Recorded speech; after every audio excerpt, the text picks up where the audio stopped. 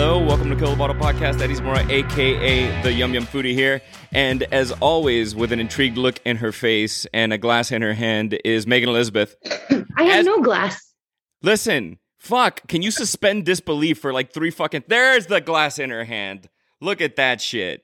There is a glass... Wait a second, and you're not drinking out of your Franciacorta glass? No, that's like, I got this on my wedding. I didn't ask for this. And I think some aunt gave me this on my wedding day. At least you got something out of your wedding. Yeah. Yeah, that's good. I kept the glass, not the husband. You know, it served you much better. Eddie, you wouldn't believe where you're going to talk about the wines in a second, but you wouldn't believe what just happened to me with this wine. I don't know. So I took off the top, right? Yeah. Like I took off the top and then I walked away for a second and then came and sat back down. And all of a sudden out of nowhere, it popped and it exploded all over me, all up in the air. Like, so that's, thank you. So that's a rule of sparkling wine, which I'll get to in a second. And you know what? It's better you learn the hard way. It's not like you burned your hand on the stove, which is, you know, a common way. It was just going to do that. I thought it would give me a second, just 1 second for me to walk away. So that is, it's called the cage. And, you know, a cage tends to keep things in or keep things out. And in this particular case, the cage keeps the cork in the bottle of sparkling wine. Because imagine this bottle was made in France, traveled its long-ass way over here, and God knows the amount of shake and bake it's had before it made it to your house. And my dog is going crazy. 1 second. Oh, no. I like how he just left in the middle of that story. Is it a puppy? No, I don't know how old his dog is. Okay. I should. He talks about him all the time. So, sorry about that. So, normally I shoot in my little cocktail bar in my house, the Pecking Room, but that is in use at the moment, so I cannot record back there today. So, you know, unfortunately, I don't live in a Beverly Hills mansion with 70 rooms in it. Maybe someday. I don't know if I want 70 rooms in it. But my dog Indy just heard something outside and he whipped batshit crazy. Actually, he probably heard the cork blowing up in your apartment, Megs. How was your St. Patrick's Day? Oh, yeah. I don't remember. How was yours? You don't even celebrate. Hello, I am brown and Latin, okay? I don't pretend to celebrate white holidays, girl. I don't, like, there's no intent, like, I don't give a baker's fuck. That's 13 fucks about St. Patrick's Day. I don't care. But I do love, I love Irish whiskey. I love Irish people. I love Irish food. But I don't, appropriate Irish culture to go get shit-faced. That's just me. What? Yeah, I mean, it's just me. Hero. I don't, like, I'm not Mexican. I don't celebrate Cinco de Mayo. More power. Like, I get it. I totally get it. Right. Actually, Mexican people don't really celebrate Cinco de Mayo. They don't give a shit about Cinco de Mayo. Oh, interesting. Now, that's some good marketing, which, fuck it, I'm all about that too. Speaking of, we're drinking a couple of wines here today. Megan already got a nice, fancy, festive taste of the sparkling we're drinking, so I'll mention that first.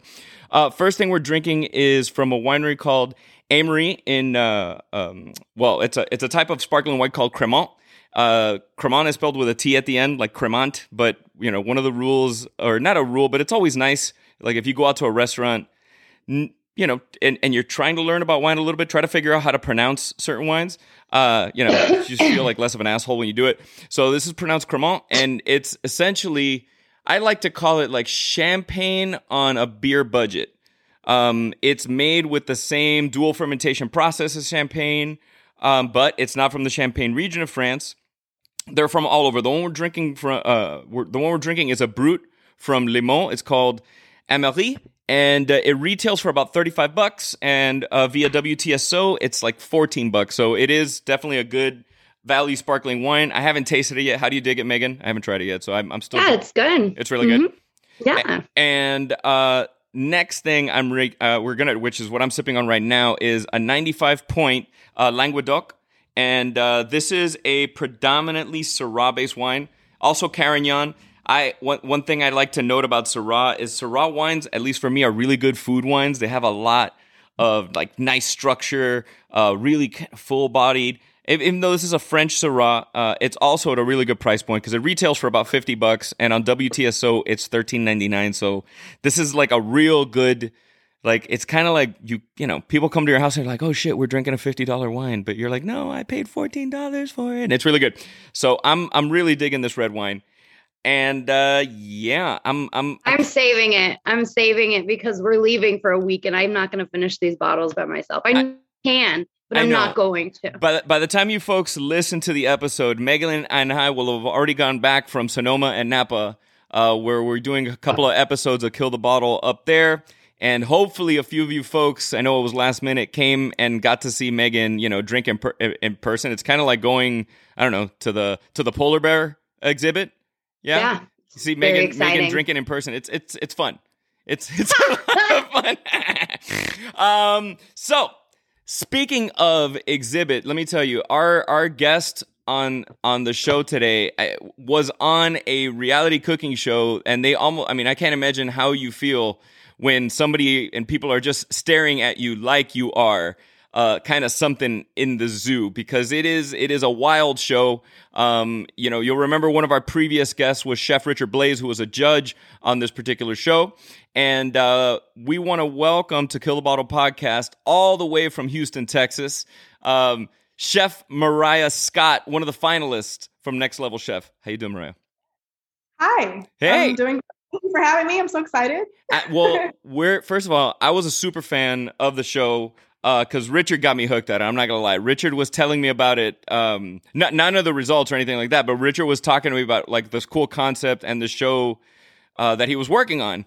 And I was like, yeah, you know, there's a million fucking reality shows. And then all of a sudden I saw on like not Super Bowl, but I saw on like on NFL Sunday, Playoff Sunday, I saw this and I was like, oh shit, he was not... Like, you have to be King Kong to climb up that fucking set. Like, I was so impressed by that. It was like super legit for real. Yeah. Yeah. I was like, oh my God. So first of all, I mean, congratulations. You were my wife and I's favorite.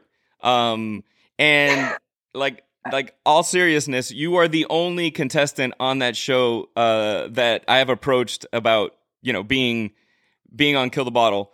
Not because of anything else, just because I really loved watching your journey and just how creative you were as a chef. I can't even fathom, you know, being part of a cooking contest and being part of that kind of a cooking contest, because it's like you were standing in front of a pitching machine and they were throwing curveballs all day long. Right. Half the time I didn't even know what was going on. I just showed up. I was going to ask. You and Megan share that in common. It's perfect. I feel like they have to be so meticulous in planning a show like that. But at the same time, watching it, it felt like chaos. Like it just felt like chaos. It was chaos. What you felt watching it is how we felt during the whole show, was how I felt watching it with the viewers. Like, yeah, that's how I felt every day, for sure. I mean, if you can, I don't know if this is something you can talk about or not, but I'm curious about just how the duration of time was between episode to episode. Were you guys shooting like every day, kind of thing? We were pretty much shooting every day. Okay. Yeah. Yeah. I was just watching it and consuming. You're trying to figure that out a little bit. Okay. Yeah, because that's a tedious show. The ones that were there through the finale, we were there for about a month. Okay. Got it. Yeah. That makes perfect sense, because I remember Richard saying he was down there for about a month. So yeah. What was the hardest part? What was the thing that absolutely was the hardest part? There's so many hard I know. I would say probably the toughest thing is the mental challenge aspect.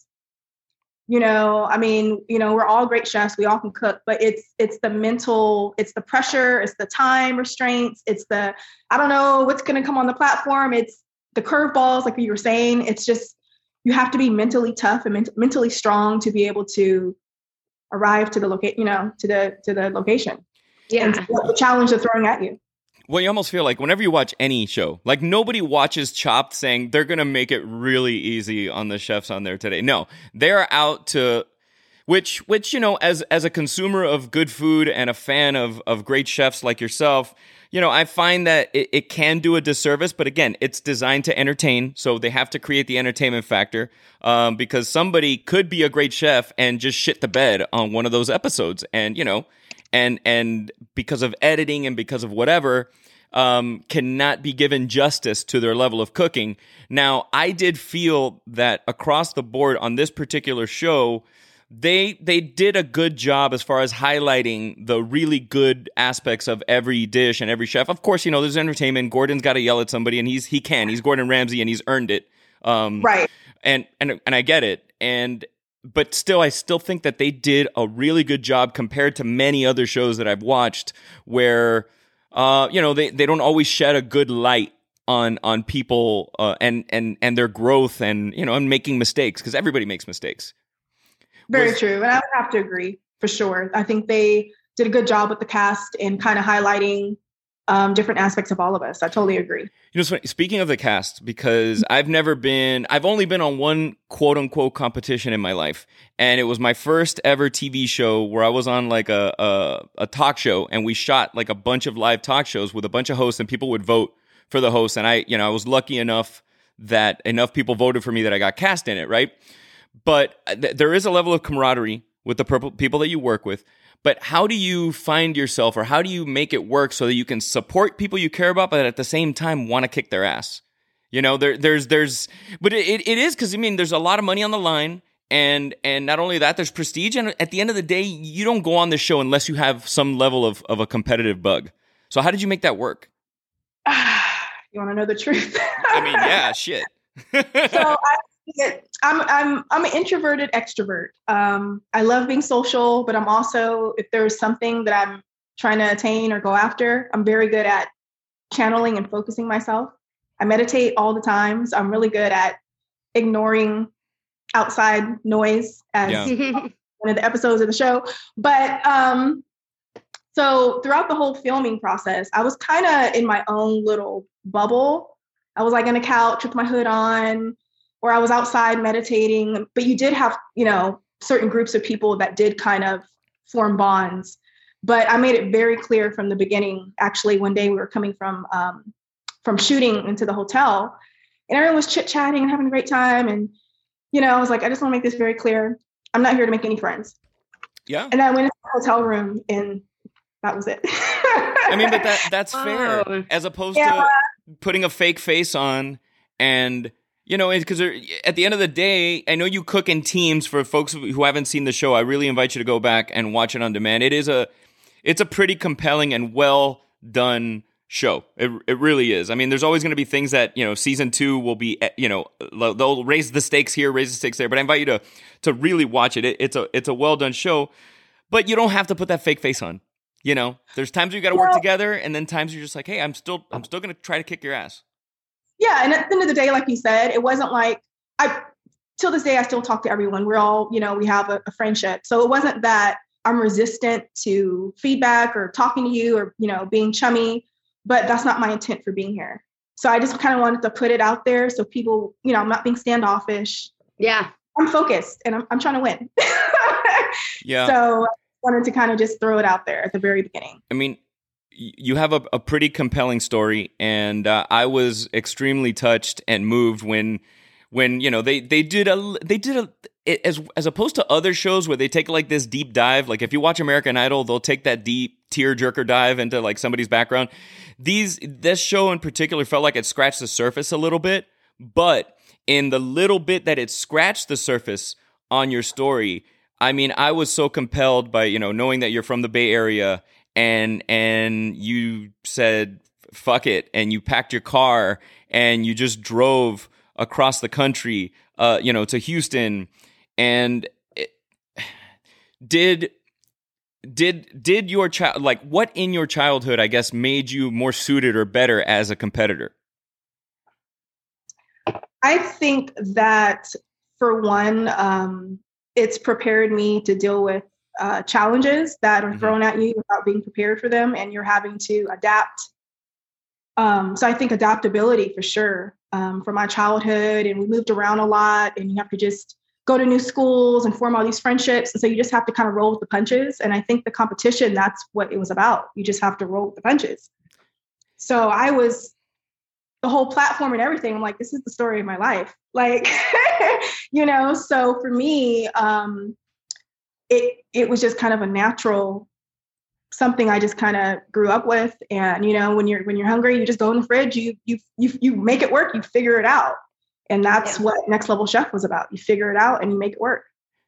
Does being a private chef kind of help that? Are you ever in your private chef world? I don't know how the menu planning works, but is that ever like just fucking look in the fridge and figure out what's there and let's make something gourmet out of it for some of your clients? I wish it was like that, but no. No, there's a lot of planning, a lot of back and forth. But I will say being a private chef has prepared me for the competition because as a private chef, you're doing everything. You're washing dishes, you're meal planning, you're outsourcing things, so you're not just designated to one station as if I was working in a restaurant. So being a private chef, you're kind of having to do a little bit of everything. And that's kind of how it was on the show as well. You're kind of just having to figure things out, on the fly. Yeah. And I mean, I will tell you just from a consumer watching it, you compared to all of the other contestants came off to me as the most versatile of the chefs because from your chicken lollipops to which those look bomb as fuck, by the way. I'm not gonna lie. I was watching and I was like, oh shit, man, I want some of that.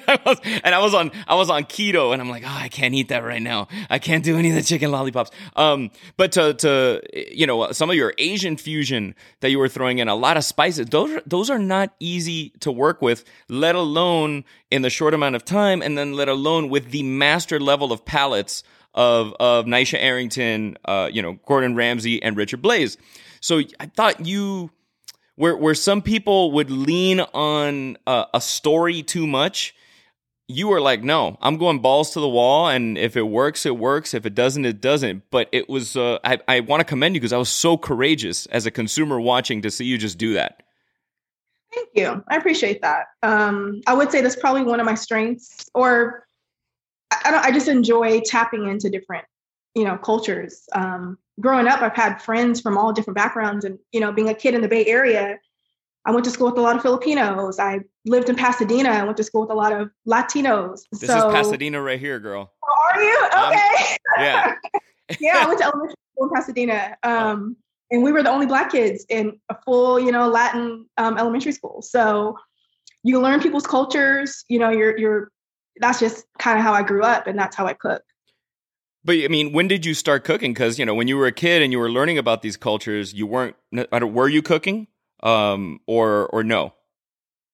I was kind of cooking a little bit, but not international influence until I more so became a flight attendant. That's when I tapped into all these different cultures and stuff. But growing up, I just cooked just whatever. My mom bought me an Easy Bake Oven, and whatever I could find in the fridge, I'll just stuff in there with a light bulb, make it work. I'm trying to open the sparkling wine now and not blow up my house.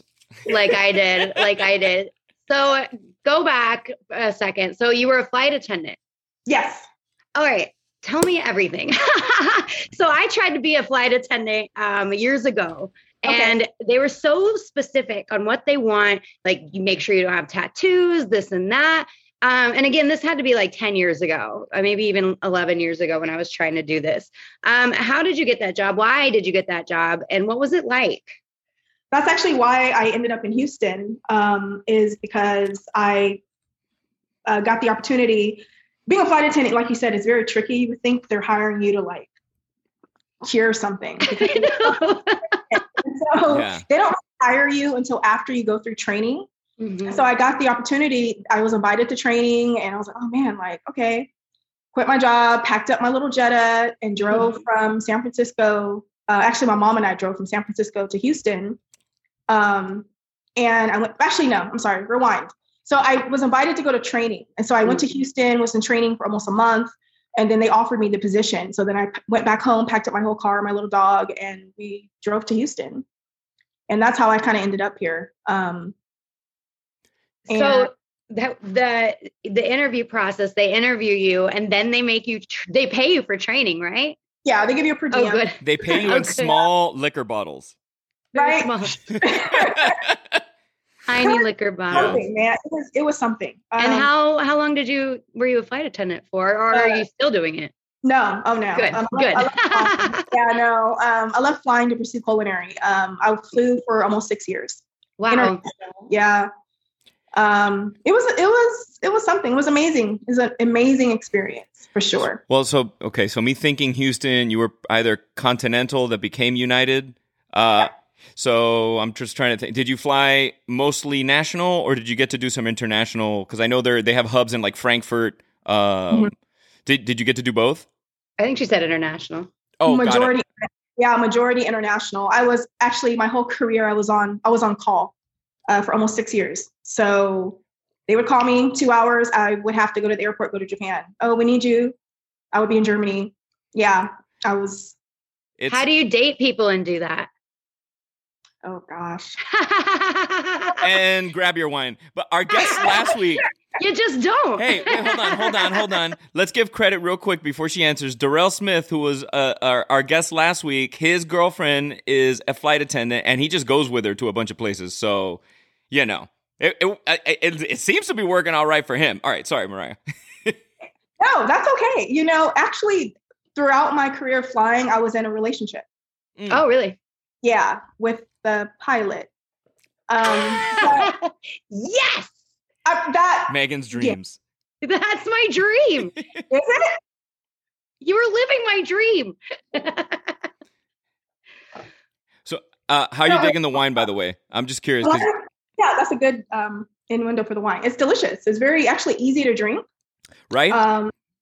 But it's very flavorful, but easy to drink, which is kind of dangerous. In your right. In your private chef world, I'm friends with a couple of private chefs, and luckily I'd say the private chef I'm closest friends with is a chef named Richard Ingram, and he has one client which is Dwayne Wade and Gabby Union, and they're like wine lovers, so he doesn't really worry too much about pairing wines for them for any of the dinners. Is that something that you like to do, or is that something your clients will maybe buy a wine and and ask you to make a meal revolving around that wine? It's something if I'm like approached with the idea, like I do work like for a client throughout the week, but if I do like private events and stuff, like I've done tastings where you pair it with the wine. But if they inquire about it, I'm totally down for that. Like I love like seeing menus, you know what I mean, that have purpose. Yeah. Absolutely. What's your go-to beverage? Doesn't have to be wine. Like what's your go-to, like you're watching your trash murder porn on Netflix and hey, whatever, man. I watched all the murder porn on Netflix. Oh my gosh. I watched this murder thing on Netflix the other night. I was like, what is happening? It's called Worst Roommate Ever. Oh yeah, I watched that too. Great name for a show. Yeah, don't trust an old lady who takes care of transient homeless folks. I just saw that one last night. That's the one I watched last night. I was like, get out of here. They're like, that's why your roses grow so perfectly, is because it's growing above 6 dead people. That's like seriously. But what's your go-to beverage? So I would say last night watching that, I was drinking red wine. Okay. I like red wine. I like a port and a whiskey. Those are my go-tos. Bourbon, Scotch, Japanese whiskey. What's your? Who's buying? Okay, fair enough. You're buying. First, you're buying, and then secondly, Fox is buying at Next Level Chef, like reunion dinner. Japanese whiskey all day. All right, rare. Cool. Yeah. Yeah. Well, I mean, imagine you got to spend some time going over to Japan, and it is. I've been there twice, and it's a life-changing experience. Not even just watching, not even the beverage programs only, but just the attention to detail, the level of excellence and service. I recommend anybody who plans on getting into food, whether you want to work front of the house, back of the house. I mean, first of all, Japan's amazing. The food's amazing, but just to experience the way that they serve people at a restaurant. There's so much pride. So much. Even presenting a bottle that they didn't distill. Like if you go to a Japanese restaurant and you order a bullet bourbon from Kentucky, they present the bottle. It is this, they don't, I think they almost look at things, first of all, with honor, of course, but it's like, you never know when your last meal is going to be. So let's make this shit nice. In the most finite experience. All right, so cool. You're drinking the Japanese whiskey. I like it. And I like what you say, because that's how I feel about food. Like for me, like it's a vibe. Like I don't want to just eat something. Like I want to be presented. I want an experience. And so that's kind of how I approach food. Is there something hate doing in the kitchen? I hate garlic. I hate messing with garlic. I hate peeling garlic. Me That's too. What I was gonna say. Yes. I hate it. Sticks. I buy peeled garlic. It sticks everywhere. Then I got, my dog's walking around with garlic like stuck to his face because it falls on the floor, and then he's trying, I can't do. What about you, Megs? Is there something you hate? I don't think I've ever asked you that. I don't think you have asked me that. I'm gonna go with garlic as well. It seems like a lot, for just a little. I'm just kidding. It's a lot for a lot. Garlic does a lot. So let's be real. But yeah, it just seems like meticulous and like tedious and. Dude, that's the one thing. I will buy that bag of pre-peeled garlic. I know, Megan. I'm gonna say at Costco. Yeah, I don't give a shit. It's $10. I don't care. It'll last. Everyone drink. He said Costco. I know. Sorry, it's part of the drinking. Every time I say I own stock in Costco too, but it is funny. Like, I will buy the peeled garlic, the California organic Gilroy garlic that's peeled, and I'm like, I don't care. I don't care if it costs me 10 times as much, because 10 times as much in garlic is still only like $10. So like, I can live with that. And at the end of the day, if anything's gonna go bad, I make like a garlic confit and I jar that shit and I just smush it on bread or something. What are you gonna do? Out of everything you made, was there one thing that were like, this was my favorite? This is the one. This is my jam. Because you did make some amazing stuff. I'm not gonna lie, but is there one that you were like, I got this today? I kind of felt like that a lot. I mean, well, you did get it a lot. Let's be honest, you did. But I'm not trying to sound like an asshole. No, I mean, every time I put up a dish, I felt very strong about it.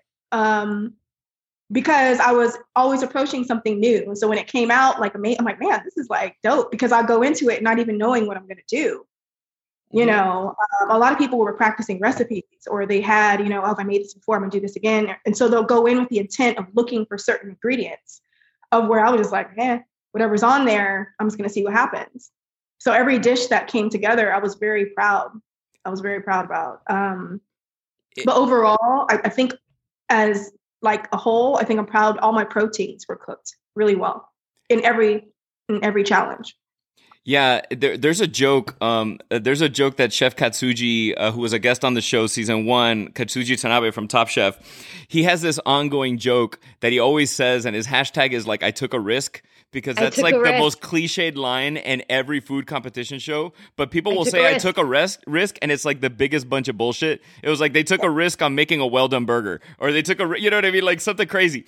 Right. But you really did. And there were so many times where, I understand editing. I've worked in TV for 20 years. I get how that shit works. But at the same time, I worked as a judge on a food competition show, and I understand how that works. And I understand the pressures of the real-time clock.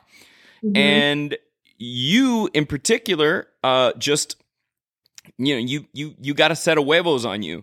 With whatever was handed to you, they tell you the path of least resistance is a straight line. You were zigzagging across the board to get from A to B, and you still got there. And did you ever catch yourself doing that? Like, no, this shit's too easy. I got to make it. I got to level it, next level. Or how would you approach your protein or your dish to make it next level? Because it's easy to be like, I've made, lobster thermidor a million times, or I've made this or that, where you're like, shit. Or did you look at other people and see what they picked and be like, no, I got to grab this, and this? Because you have such a short window of time. I know it's a deep question, but I'm fascinated at the, it's almost like a military strategic strike, like a missile strike. When you're in these shows, you really got to be precise and intent. And when people don't have intention, that's when you see them get knocked out quick or crap out or shit the bed. What was your approach when you got an ingredient or got something to be like, okay, no, let me step away from what's easy to me, or maybe pick an aspect that's easy to me and then elevate it? I will say the first thing I think from that question you just asked is the episode of the Burger Challenge. Mm-hmm. And that challenge I went into with the intent of not grabbing beef. Because I was like, cooking a burger is easy. Like it's ground meat, it's beef. You can go everywhere and get a burger. So I think I was even on the top kitchen, which I had first pick of like some of the prime cuts of meat. But I was like, I want to do something totally different. So I grabbed ground chicken. which is like a risky thing to do, like you say. Yeah. But I'm like, you think of something, I was like, I want to be creative. In my mind, next level is it being inventive. It's being creative. It's outside of the box. And so I wanted to kind of put my own play on what a burger could be. And that's when I did the hot chicken burger. But I think that's the only episode that sticks out to me the most, of where I went in intentionally trying to do something different. Now, since the show has aired and ran its course, have any, or what has been the biggest request? In other words, you get hired for this, they saw that on the show. Has there been something that people are like, we want you to recreate this for 10 people? Or is there anything that's become, I don't want to say your signature dish, but like the hot topic since you finished the show? My pork barbecue, Korean inspired Kansas City skewers. Oh, wait. Sorry. Megan Pork? Really? Huh. Look at that. She makes fun of me because I'm Cuban. That's all you cook. All Cubans eat is pork. You're good yum foodie. That's all Cubans eat is pork and Thank you. And rice and Thank you. Pork, rice, and beans. Jesus. You're the yum foodie, and I expected more in there. Yeah. Well, and now, where did you get the Korean inspiration from? I know LA, like, yeah, Megan lives in K-Town, so she's I love it here. She can fart and they smell it at the best Korean restaurant a block away. That's how close everything is. Yeah. Where did you get your inspiration for that guy in that amount of time? I grabbed Gokujang. Okay, yeah. That was it. Mm-hmm. And now, did you preset any scenarios in your mind? Because I think to myself, I've been invited on food competition shows, and it is just not for me. Because I know how they'll edit it, and I will come off like the biggest asshole. I have zero tolerance for bullshit. I just can't. But in my mind, as I'm watching Next Level Chef, I'm like, okay, I would have been in my hotel room, and I would have been strategizing a pork dish, a this dish, a that dish, with a couple of blank variables. Listen, Megan, I'm going to drive to K-Town and hit you across the head with that microphone. Please, guys, again? Don't come at me. Pork? I would never do that to Megan. Okay. You'd only hit me with the soft end. No, I know that's words are much stronger. I would just attack her self-esteem constantly. That's all I would do. No, but did you do any kind of that strategizing before you got on set? Before I got on set, I brought 2 books with me. And before I got on set, I was rereading one of my favorite books, which is The Subtle Spiritual Principles for Laws of Success by Deepak Chopra. Okay. And so that was my pregame. Cool. Yeah. Of just being present in the moment. And that's really how I prepared myself every time before we shot. How would you check in with yourself? Because I look back on, let's say, projects that I've done where, it took me 15 years to start making money doing certain things in the TV world, right? And I look back at these moments where you're so involved that you maybe, like, time goes by and you forget it, or you're not present. I know you say you meditate. Was there anything else besides meditation that you would use to kind of check in with yourself and kind of bask and really live in that moment? Like, oh shit, I'm in Vegas. Oh shit, there's Gordon Ramsay. Oh, what did you do? I had so many moments like that. And for me, I had to just keep reminding myself while I was here, and then keep reminding me of where I was and what I was doing. Because like you said, it was so surreal, like having Gordon Ramsay like in my face and Chef Naisha and Richard Blais. It was so... It's like, you're there, but it kind of doesn't feel like you're there, like you're in a dream, kind of like watching TV. And so it was very, very weird. I just had to keep reminding myself of like why I'm here, what the goal is, and to make sure that I make today count, because in order for me to reach that goal, I have to get through today. Yeah. So I kind of had to backpedal, because if I kept thinking about, $250,000, it was like distracting.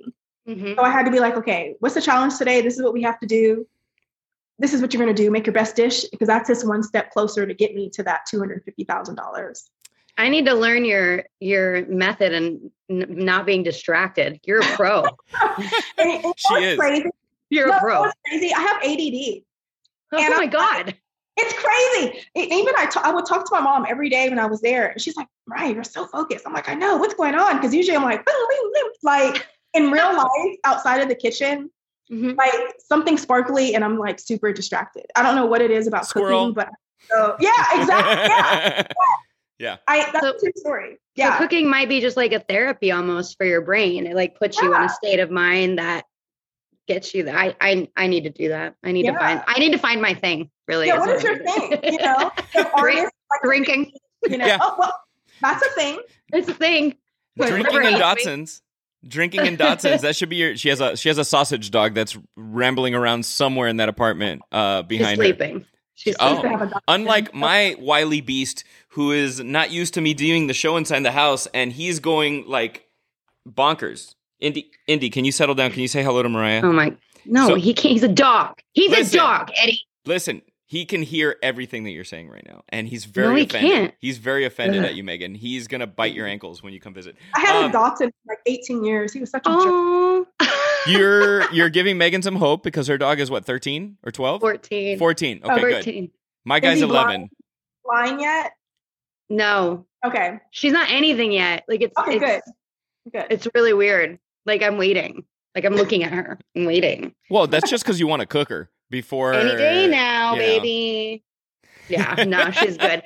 I have one last question for the show on my end, and it's a really stupid question, but it made me like every time I watched the show, I was like, okay, how does this work?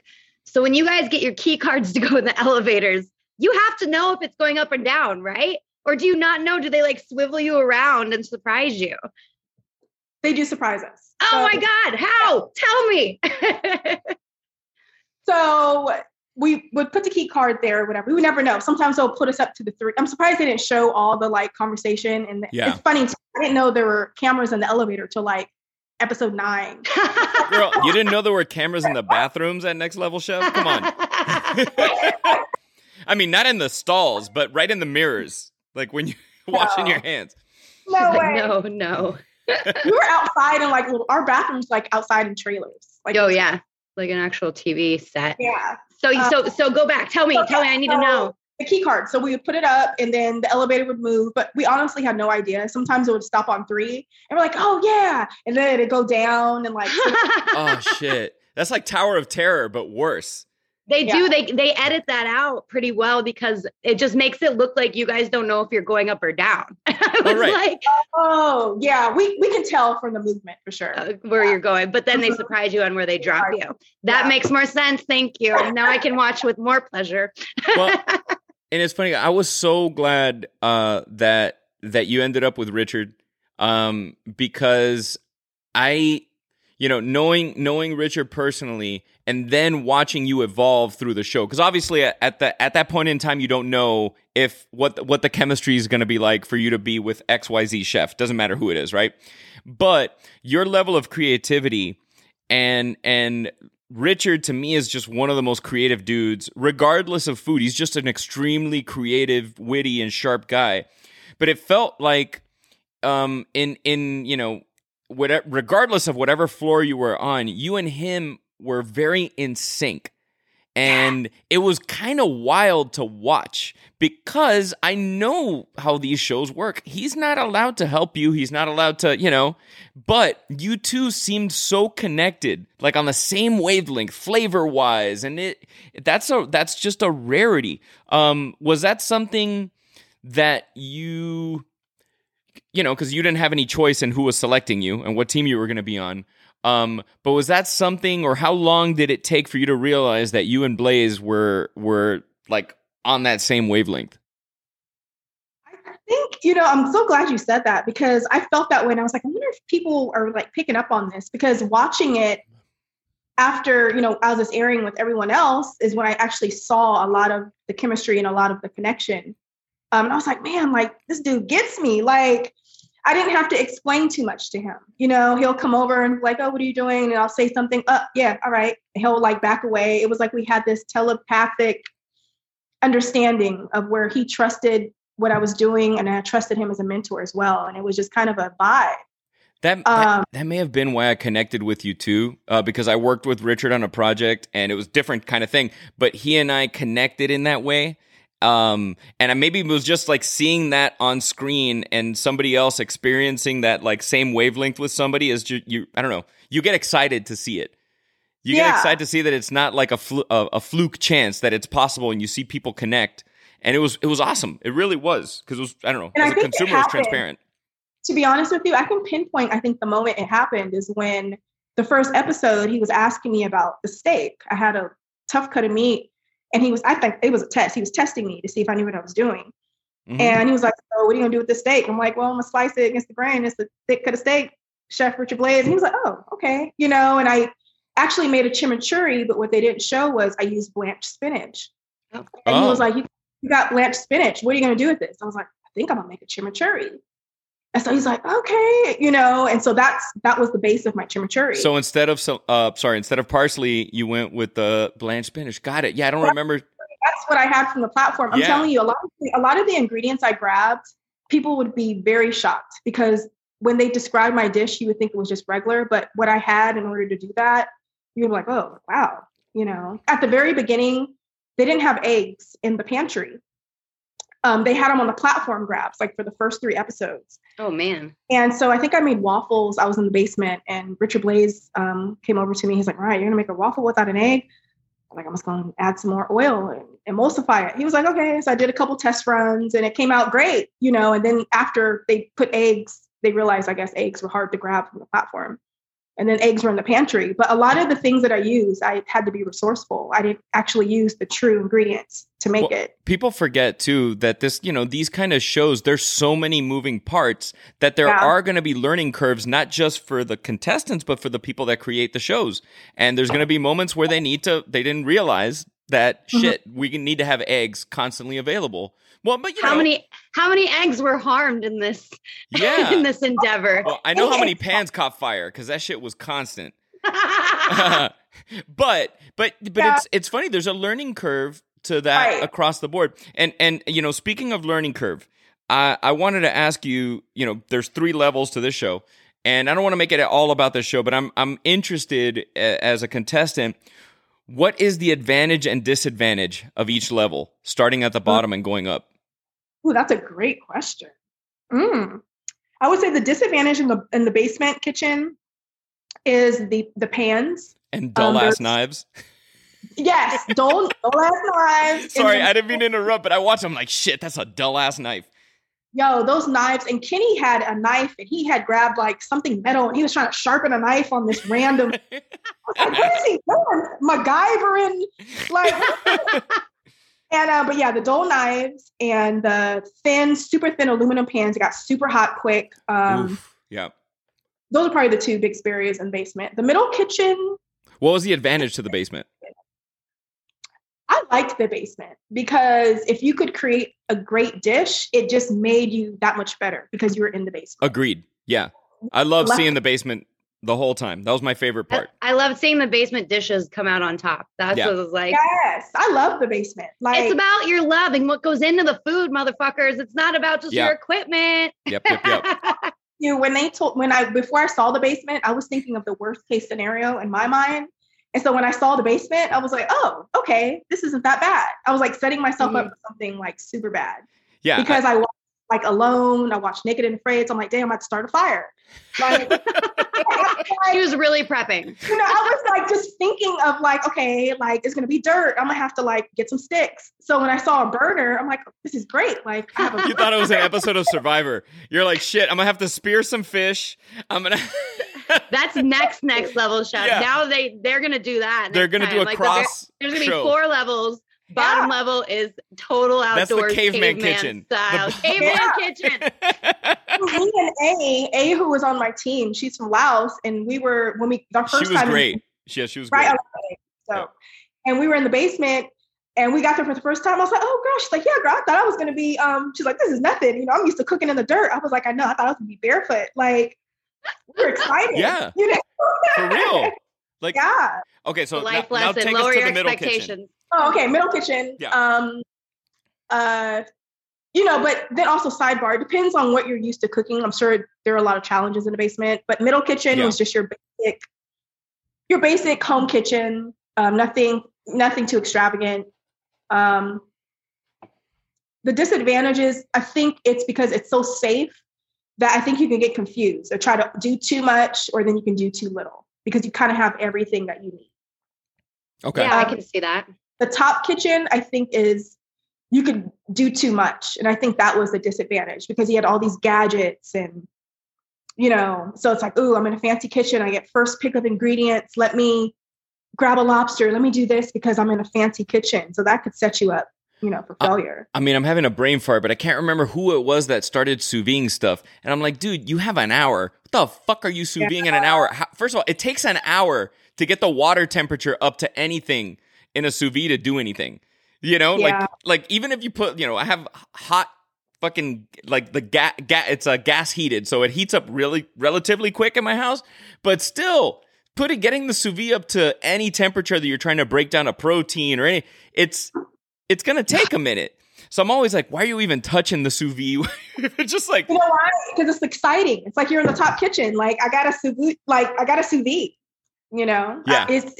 You get distracted, and I think that's one of the challenges. You know, why they did that is because depending on your mental state, you just might set yourself up for failure. Is there a dish that you can think of off the top of your head that you didn't cook that you're like, oh shit, this is some baller stuff, and I gotta step up my game? You know, when you, because, you know, it's easy to be an outsider, and then, you know, everything gets not handed to you, but people they're all scrambling to build a car engine with a bunch of parts that they find, right? That they pick, and they're trying to put that engine together. But was there one dish that you saw that you were like, oh, fuck, all right, I got to wake up. I got to get 2 cups of coffee in tomorrow morning because this game on? I think that happened.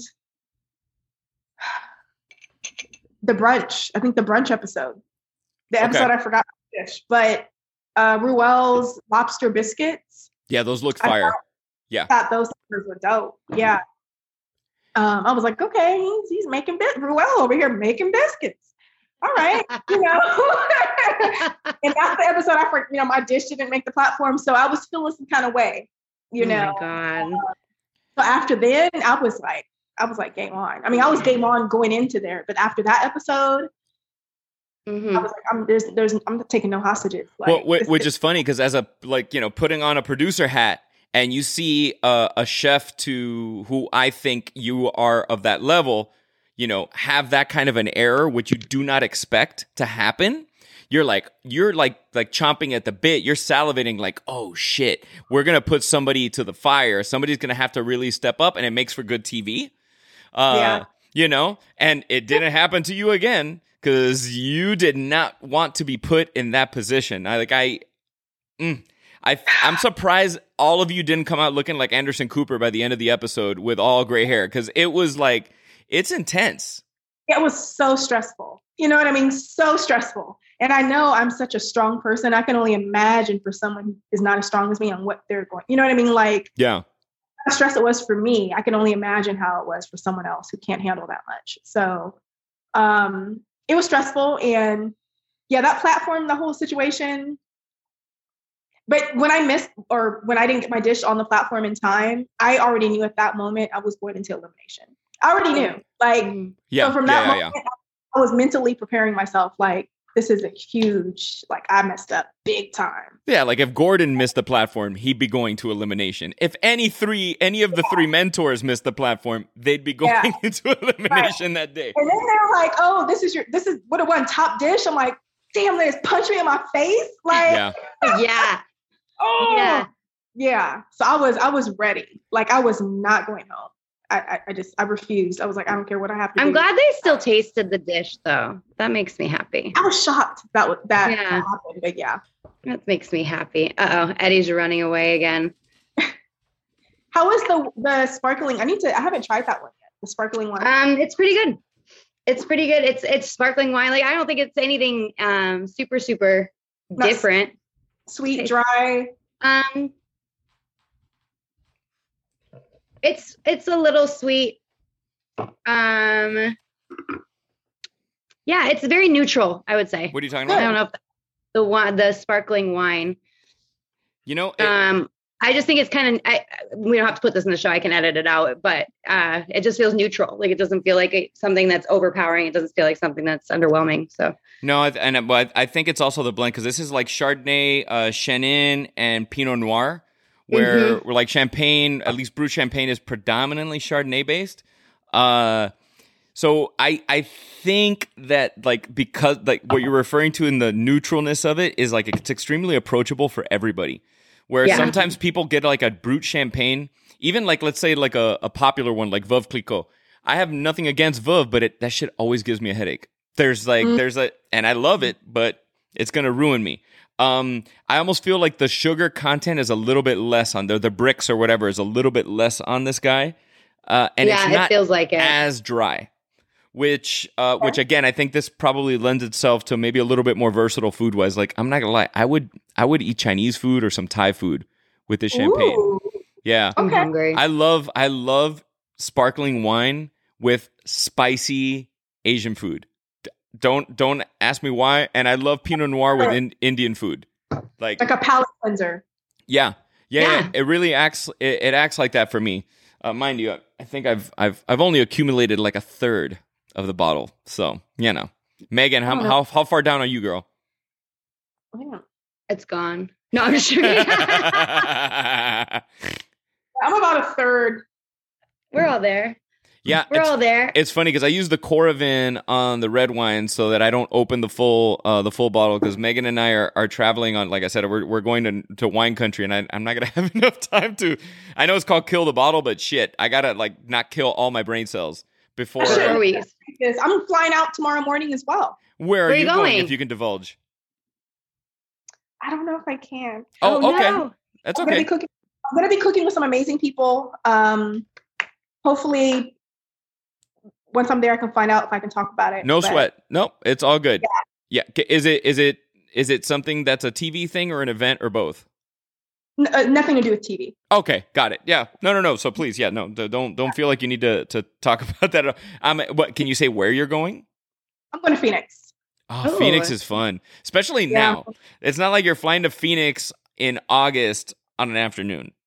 Right. Like it's supposed to be 80, and here in Houston, it's been like raining all day, high wind warnings. Like I had to zip tie all the stuff on my balcony. So it'd be nice to go to Phoenix for the next week. Now, I was just in Austin last week and it was freezing. Like it was freezing. Freezing. It was like 40 yesterday. Today it was 75. Yeah, I didn't know how to pack. Well, Megan, that's because you were drinking and fell asleep in a walk-in cooler at a restaurant. Did you? No, I'm just bullshitting. Or did I? I don't know. Maybe sounds like me. That's how she got into South by Southwest. She snuck into the kitchen. Oh, I work here. Now, when you were in California, I know you said you moved to Houston to pursue that part of your career, but had you already gone to culinary school when you were in California? No, I went to actually culinary school here in Houston. Okay, got it.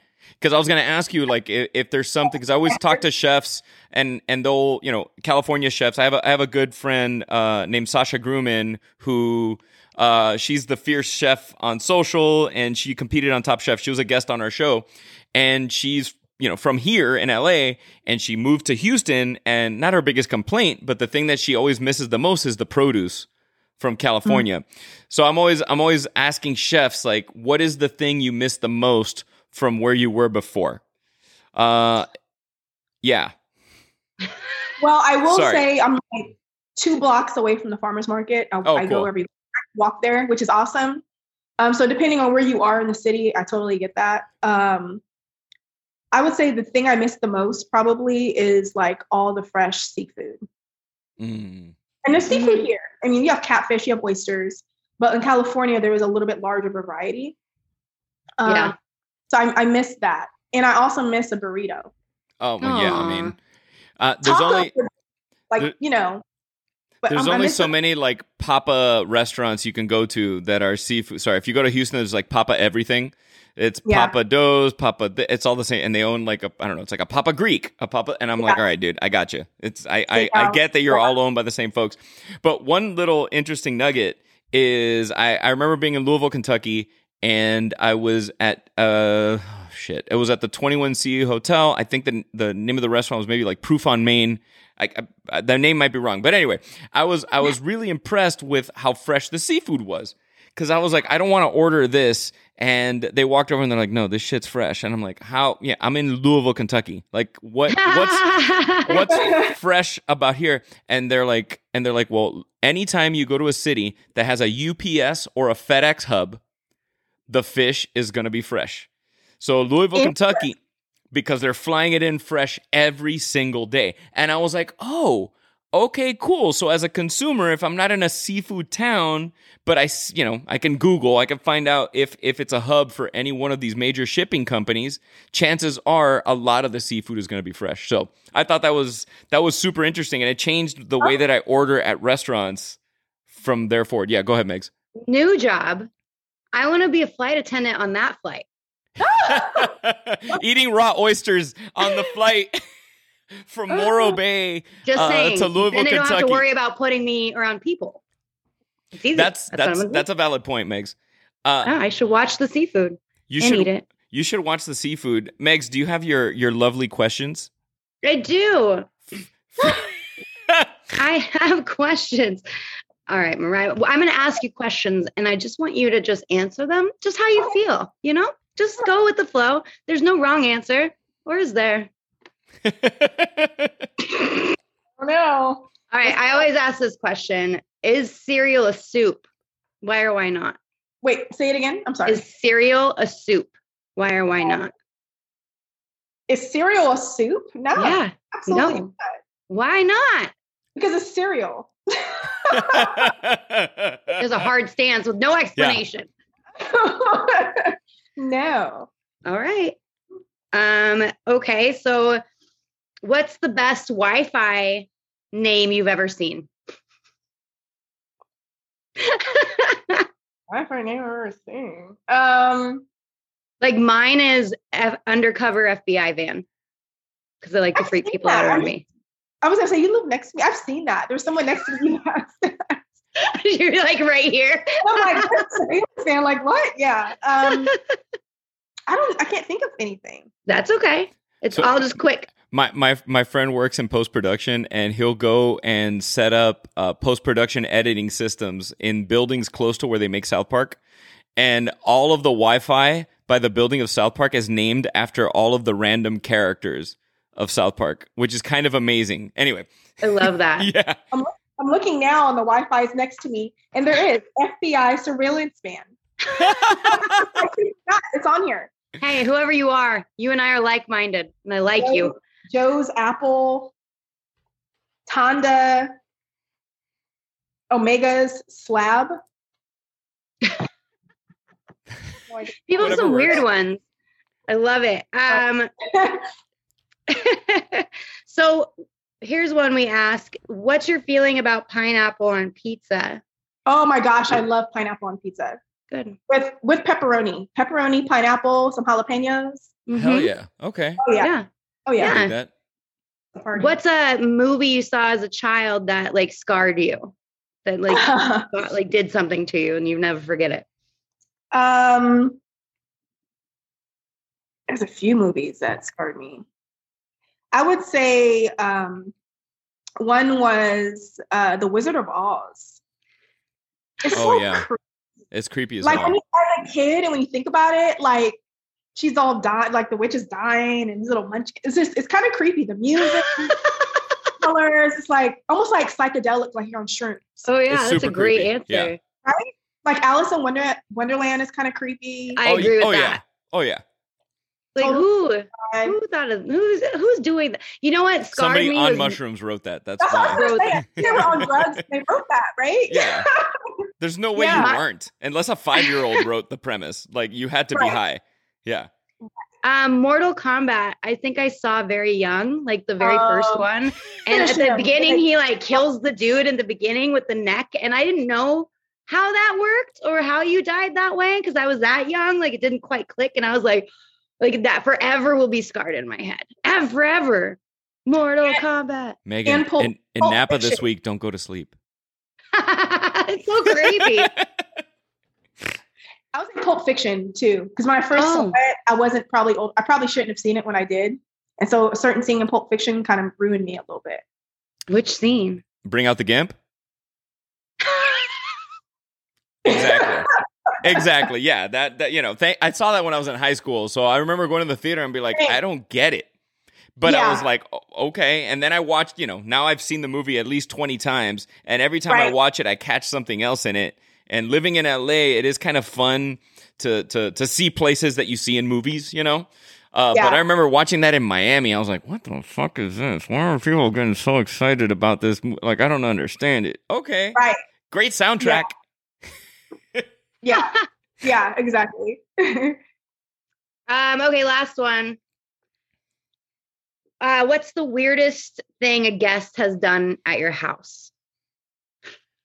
I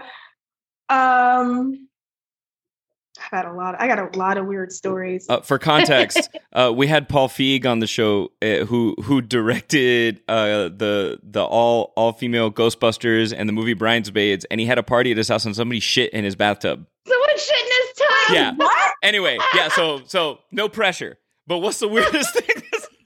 I can't top that. I can't top that. We were both shocked. We were both like, what did you just Paul, say? Wait, let me clear out my good ear. What'd you say?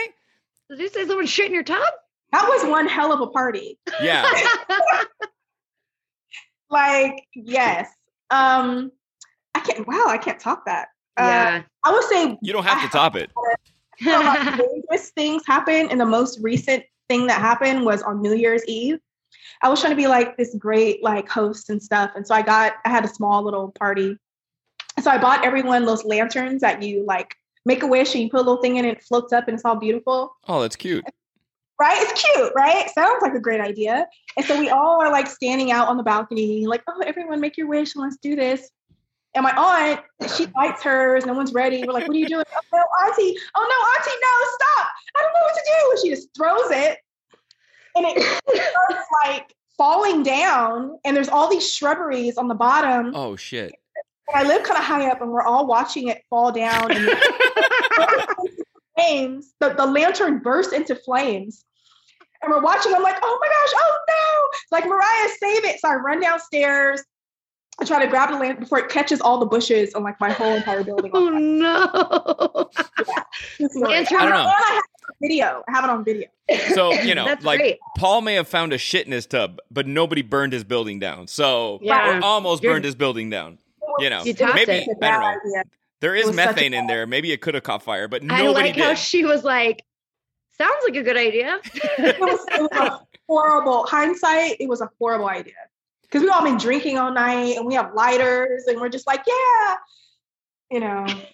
Every good story starts with lighters and drinking. Right. So it's funny that this is on the podcast, but I have friends who were flight attendants, and this is a question I would ask them, and I often ask it of our guests. Last day on Earth, no time restraints, breakfast, lunch, dinner, and I'll let you sneak in like a dessert somewhere else, or I'll let you sneak a cocktail somewhere else. Where are you going with no? Well, shit, because I'm gonna fucking sneak a cocktail in somewhere else. Where are you going in the world with all your travels of places you've been? Wait, for breakfast, lunch, dinner. Like, I could tell you exactly what I'm gonna eat on my last day on Earth if there was no time restraints. What are you gonna do? Eating at your mom's house doesn't count. I'm sorry. Okay, breakfast. Breakfast. Breakfast, I'm going to have to go with France. I like savory. So give me some bread, some cheese, and I can drink wine for breakfast. Like a croque monsieur, croque madame kind of thing? I was just thinking just a fresh baguette straight from the bakery. Oh, okay. Cool. Bite it with butter on it. Okay. And fresh cheese. For lunch, give me a good burger. One of the best burgers I've ever had was in the Port of Spain, Trinidad was one of the best burgers I've ever had. Oh, right on. Wow. Yeah, it's kind of it had a pineapple on it and like slaw. It was so good. Nice. But I like that answer because that's an unexpected answer. Yeah, hell yeah. And for dinner, I'm gonna have to say, take me to Peru and give me can't remember the name of it, with the French fries, the beef, the onions, lomo saltado. Lomo saltado. Yes. Yeah. The rice and fried egg. Yes, absolutely. Yeah, it's funny because it's like lomo saltado is such a like basic dish, but it's so fulfilling and so. And you know, a little bit off topic, but it's really funny how there's been an evolution of what would have at some point in time been considered poor people food that is now elevated. You know, whether it's like okra, whether it's lomo saltado, stuff that was never considered upscale is now like, shit, this is some good like Mac Daddy stuff that we're going to throw down. So Mariah, for the folks listening at home, where can we find you? Where are you on social media? Nothing creepy. We don't want to know exactly where you live, but where can folks find you on social media? So you can find me on social media. I_am_Mariah. I am Mariah. And exciting news, I'm launching a YouTube channel on the 14th of April, 4/14/22. That's going to be like culture, food, and vibes. So food influenced by the people and by the places, basically. That is, hell yeah, that's awesome. Yeah.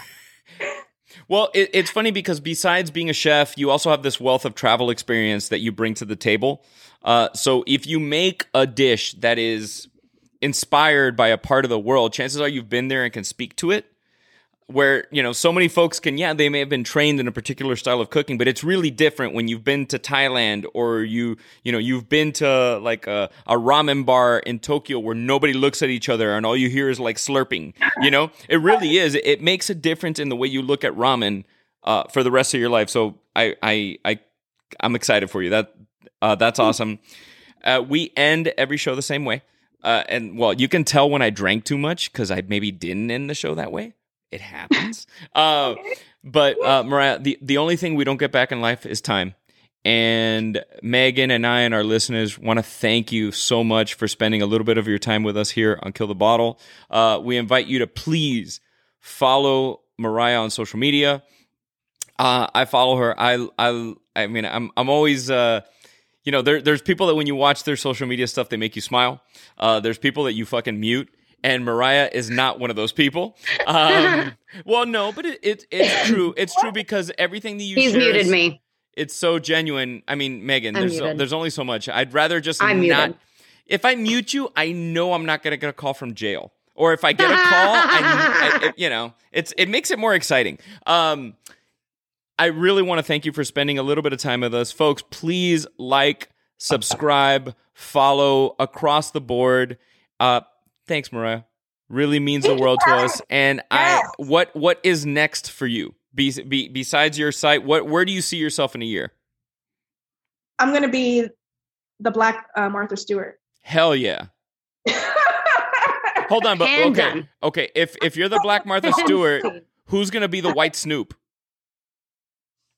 Maybe Richard Blais. I don't know. Oh, shit. I can rock that. You know what? I'm not going to lie. Our dressing rooms were next to each other, and Blais likes himself some like 80s, 90s hip hop. So I'm not going to I thought you were going to say 80s, 90s weed. I don't know where you were going with that. No, Blais is more 80s, 90s golf than he is 80s, 90s weed.